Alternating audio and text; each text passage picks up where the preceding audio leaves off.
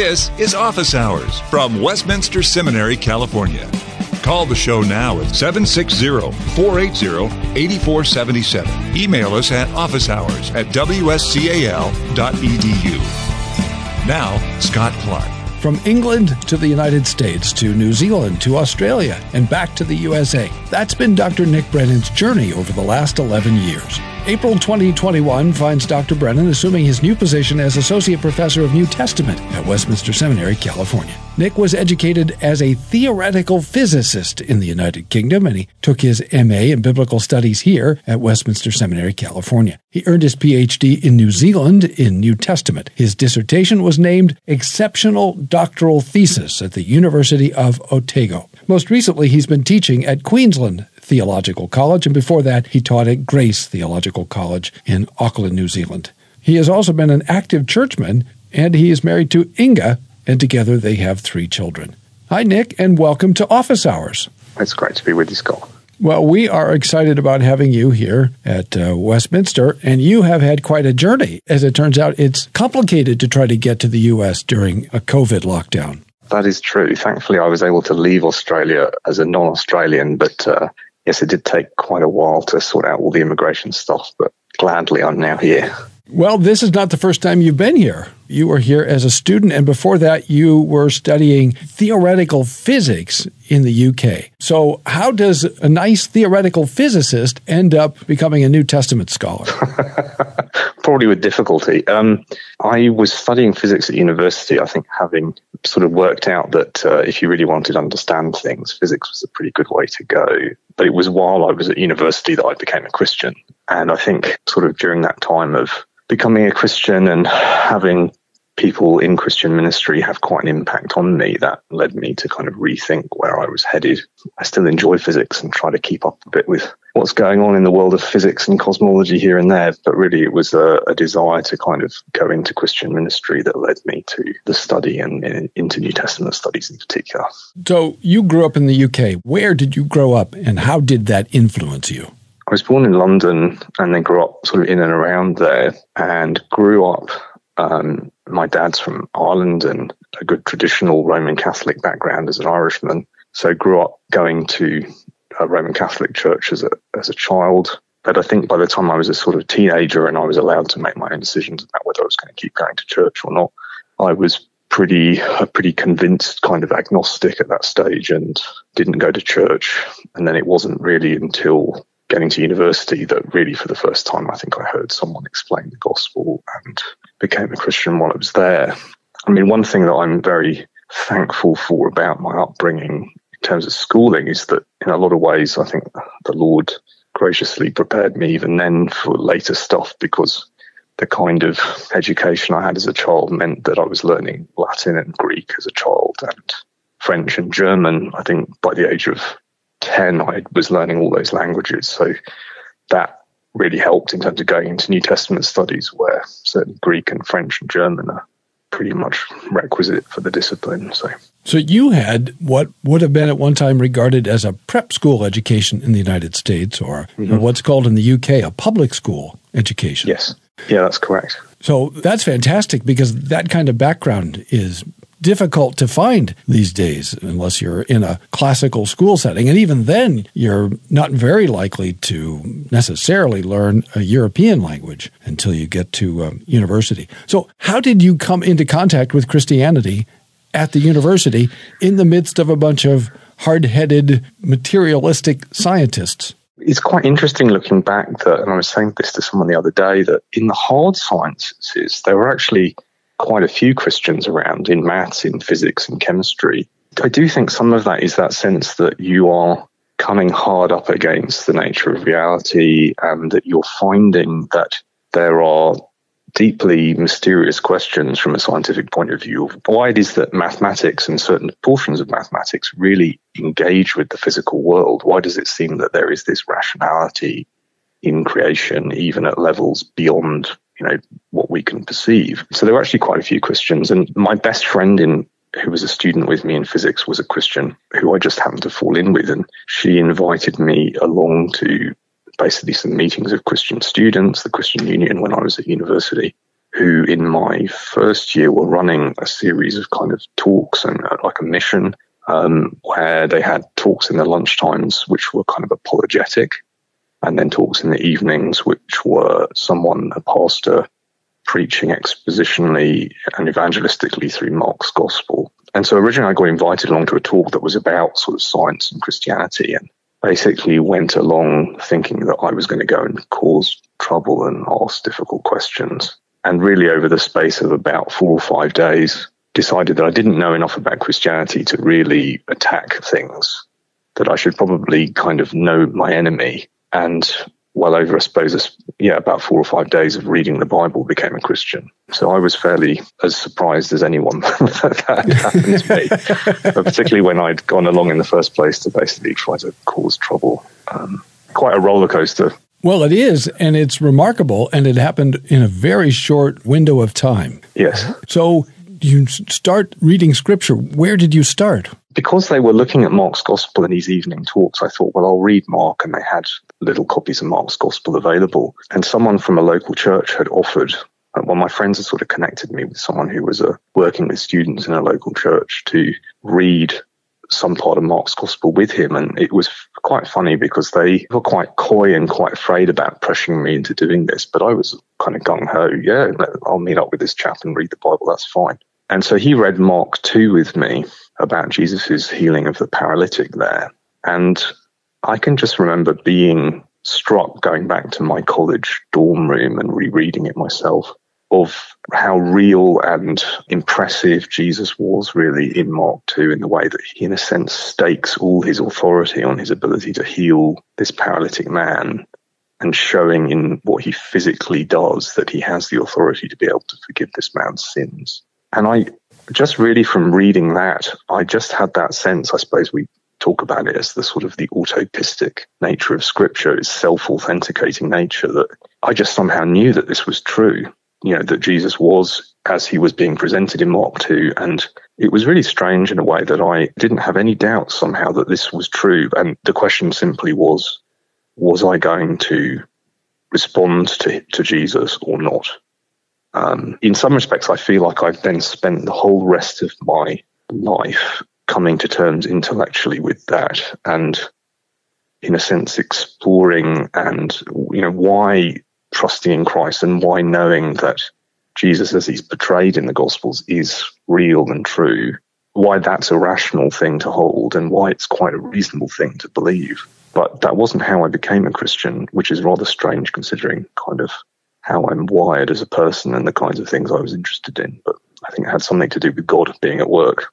Yes, something. That's a British way of putting it. Yes, exactly. You're listening to Office Hours from Westminster Seminary, California. Well, as a fellow who was raised outside the church and who, like you, came to the Scriptures from the outside, I remember being deeply impressed with Jesus as he is presented to us in the Gospel of Matthew. And just as you said, I remember being deeply impressed by the fact that this fellow is not like any of the other people I had ever read.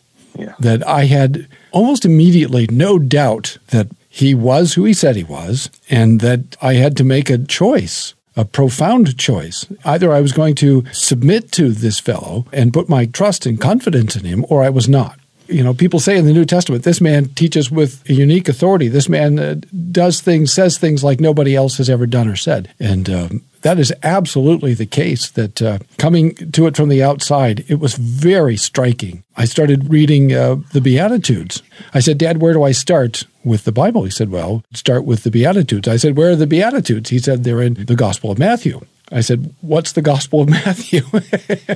So he hands me his Revised Standard Version, and I'm looking in the table of contents, and I found the Gospel of Matthew, and I start reading, and I get to chapter 5, and that's when I really remember being hit, 5, 6, and 7. Really impressed with his authority, his power, his grasp of reality and truth. So you and I have similar experiences in that way. And, yeah, absolutely. And I think very much in terms of Augustine's categories and Anselm's categories, faith, seeking understanding. I believe in order that I may understand. It's not either or, it's both and. Yes, absolutely. Yeah. I think that's sort of something I kind of keep coming back to try and remember that on the one hand, we certainly can rationally and with good reason discuss the Christian faith and explore it and present it to people as something that's not just sort of true for me in some vague subjective sense. And at the same time, often people come to faith without having wrestled through any or all of these kinds of questions, but simply because they hear the gospel, they meet Jesus in the pages of Scripture, and they're convinced of him. And I think those are two things that are important to hold together. Well, that's right. I mean, objective truth is a real thing. And, as you say, you're, I think, making an allusion to this notion or this phrase that people use, I am speaking my truth.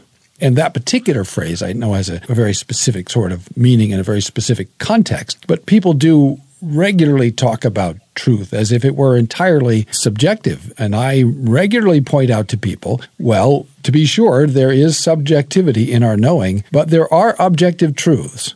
And if you go to the top of Mount Palomar, and you get to the very top, it's not, a huge mountain, but it's 5,000 feet up. And if you get up to the top, and were it possible, if you were to leap off of it, certain things would begin to take place. You can identify as an eagle, but if you were to launch yourself off the top of Mount Palomar, right, there are certain things that inevitably are going to take place regardless of your self-identity. Yes, reality would come home to you fairly quickly.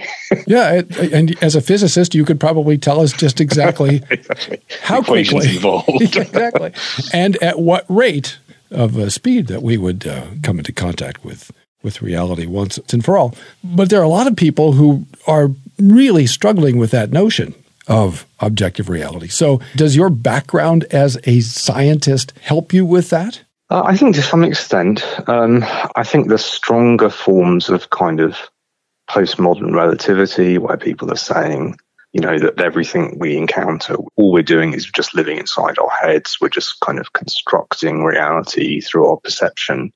Some of these might be fun ideas to throw around in a philosophical level, but I really don't see how any serious scientists can operate on the basis of those assumptions, because we have to believe that at some level we are interacting with the world outside our heads as we measure or even as we theorize. And as you said, obviously, that our perceptions always involve a person perceiving, but we must be perceiving the world out there in some sense if we're doing real science.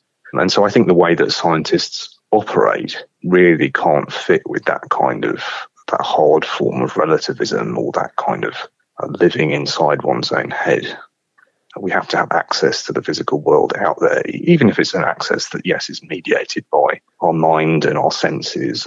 But there are some quite good philosophers, I think, who've thought hard about these things. And I've certainly appreciated some of the things I've read in the philosophy of science, like people like Michael Polanyi and others, who I think do some hard thinking about how to talk in a way that, yes, reasons with the fact of our subjectivity, but also makes it quite clear that we are connecting with the external world in sciences and describing reality. There are many important callings in this life: physicians, nurses, police officers, and firefighters. They all save lives until Jesus returns.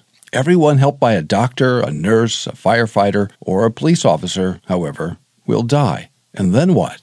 There is another calling that is vitally and eternally important: the ministry of the gospel. At Westminster Seminary, California, we've been educating men for pastoral ministry since 1980. Scripture says, "After this, many of the disciples turned back and no longer walked with him.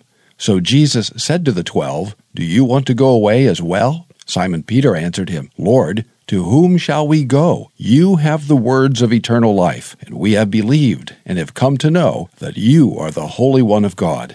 That's John 6:66 through 69. Jesus does have the words of eternal life, and he's commissioned his church and his ministers, his servants, to announce them to the world. Perhaps the Lord is calling you to pastoral ministry or to some other kind of service. We're grateful for your prayers and support as we seek to continue to fulfill our calling to help men and women fulfill their callings for Christ, his gospel, and his church. WSCAL.edu 888-480-8474. Westminster Seminary, California. For Christ, his gospel, and his church. You're listening to Office Hours, and we're talking with Dr. Nick Brennan. He is our new Associate Professor of New Testament at Westminster Seminary, California. So you are a scholar of the New Testament. I have not yet had the privilege of reading your doctoral thesis, as it's called in the UK, and I guess in New Zealand as well. Tell us a little bit about your research, and as I understand it, you're getting ready to publish that.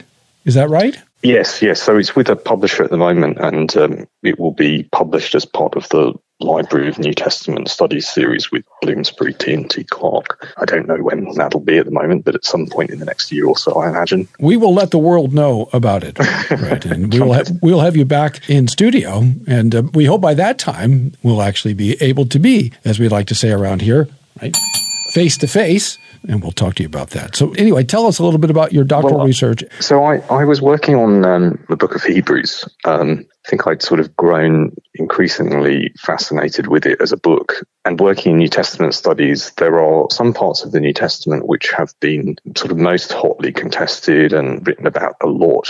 The area of the Gospels and of Paul have a lot of secondary literature. Hebrews, perhaps less so. There are some parts of the Hebrews in the Catholic epistles that have probably received less attention. And I think also as a student at Westminster, listening to Steve Ball, had become quite interested in Hebrews and some of the covenantal thinking in it. And I sort of went in initially wanting to think about basically some questions around the relation of Jesus as God to his humanity and his taking on of flesh in Hebrews. And then sort of quickly realized that although many scholars had kind of assumed that Hebrews had a high Christology that clearly taught that Jesus was God, that there was both another group of scholars, which was sort of a vocal minority that were trying to push back on this, but also that there were quite a lot of scholarship going on in a revival of Hebrews in the last 20 years that didn't seem to do very much with Jesus' divinity in Hebrews. It was there, but it didn't seem to function very much in the argument of the epistle.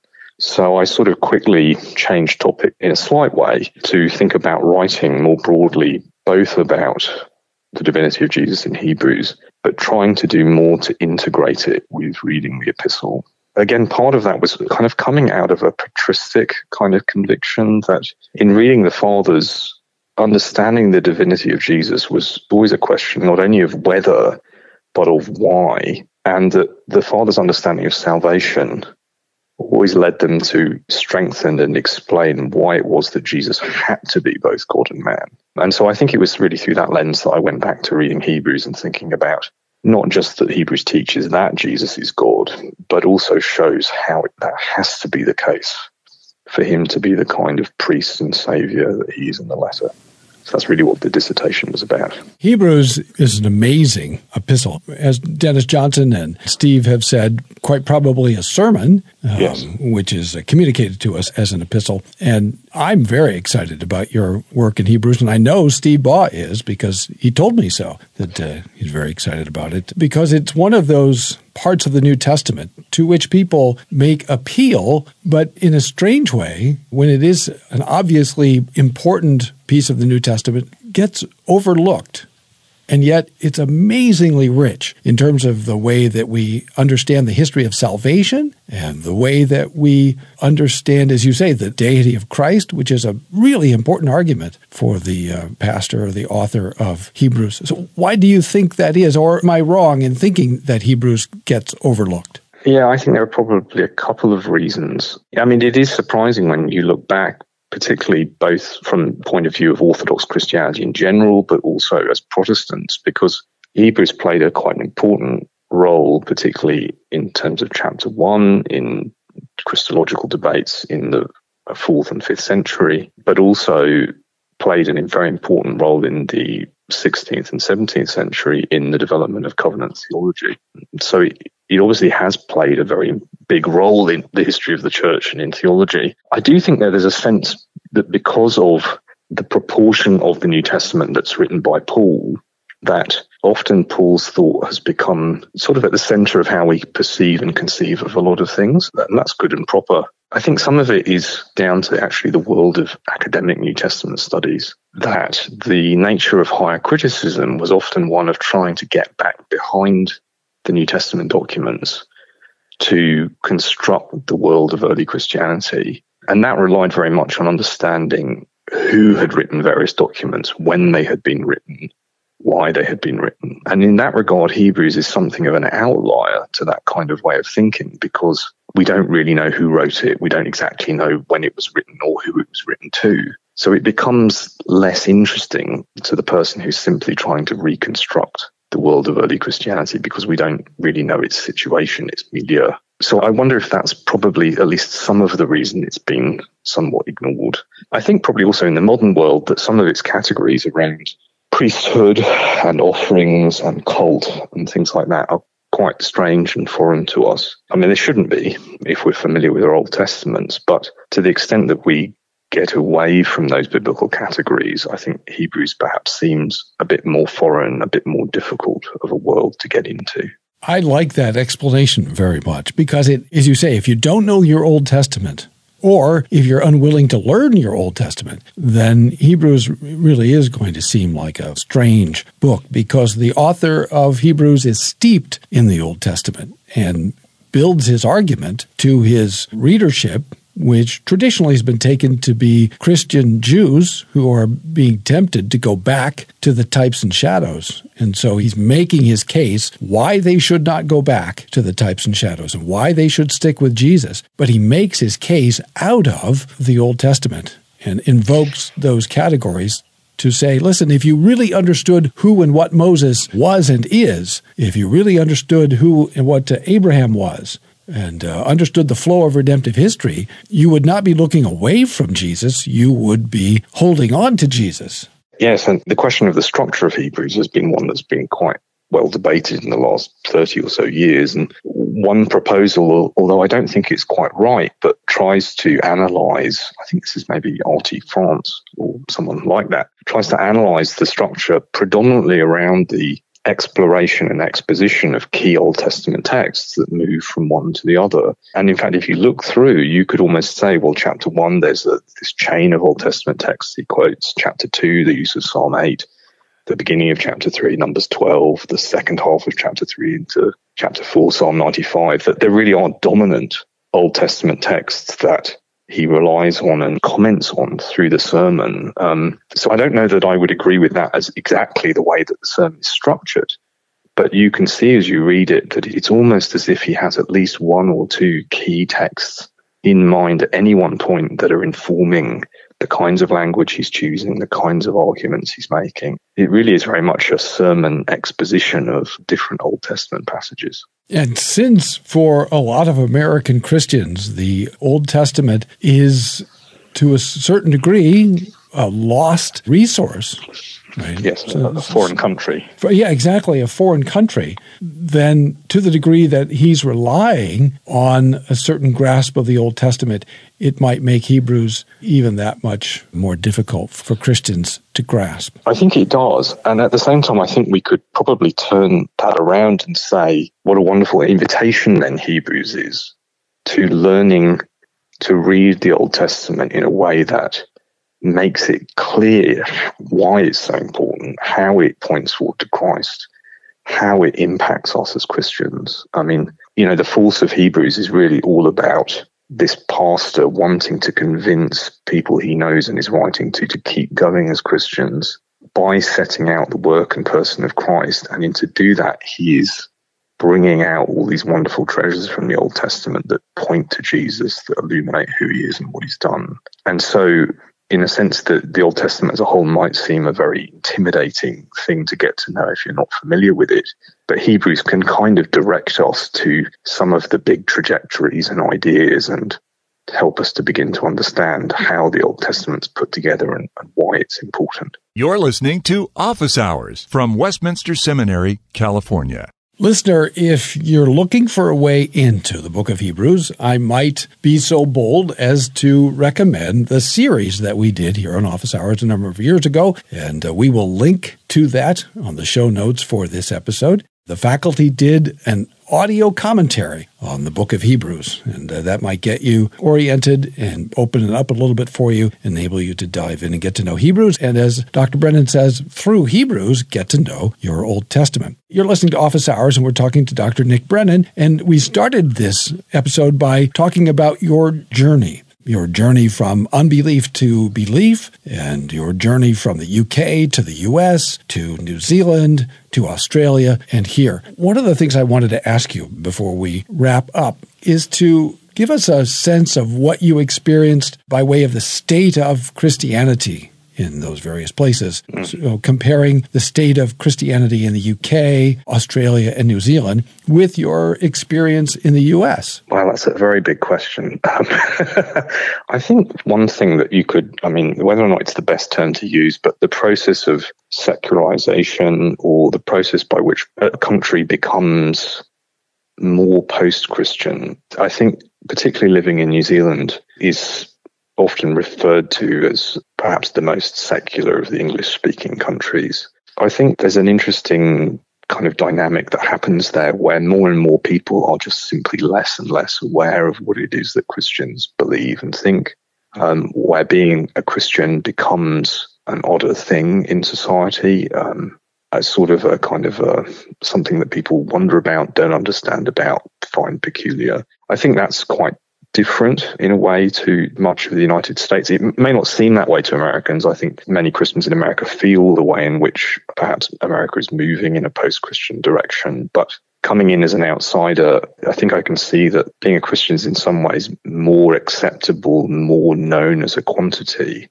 But I do think that brings challenges with it either way, whether it's a real ignorance about Christian things in a post-Christian context, or here in America, the difficulty of trying to speak to people about the gospel when there's already a sense that, well, I kind of know about that and I know that it's not for me, or I kind of know about that, but it's not something that I think I need to deal with. I think there's so much in America that passes for the name of Christianity that is quite far from the Bible and quite far from the gospel.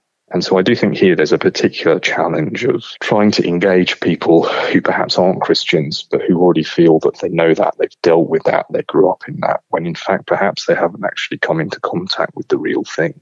I think in some respect that was my experience in the UK growing up, that there was a lot of institutional Christianity that was really without the gospel and really without Christian convictions and Christian faith. And so trying to kind of talk to people in a way that shows and convinces them that there's more to this than perhaps you've already thought about, there's more than you've already experienced, and that they should encourage them to reconsider that. And I do think at the personal and popular level, I do really enjoy the way, as I talk to people in America, that many people are open to talking about these things. Perhaps it's easy to mistake the level of hostility that there is sometimes in the media or at the elite level to think that the average person on the street is equally hostile to Christian things, and they're really not always. And I've certainly enjoyed having opportunity to discuss things with people as I meet them in America who seem quite open to talking about Christian things. So those would be some of the differences. Thanks for listening to Office Hours from Westminster Seminary, California. Don't miss an episode. Subscribe now to Office Hours in iTunes. Find all the shows at wscal.edu/office hours. Copyright Westminster Seminary, California. All rights reserved.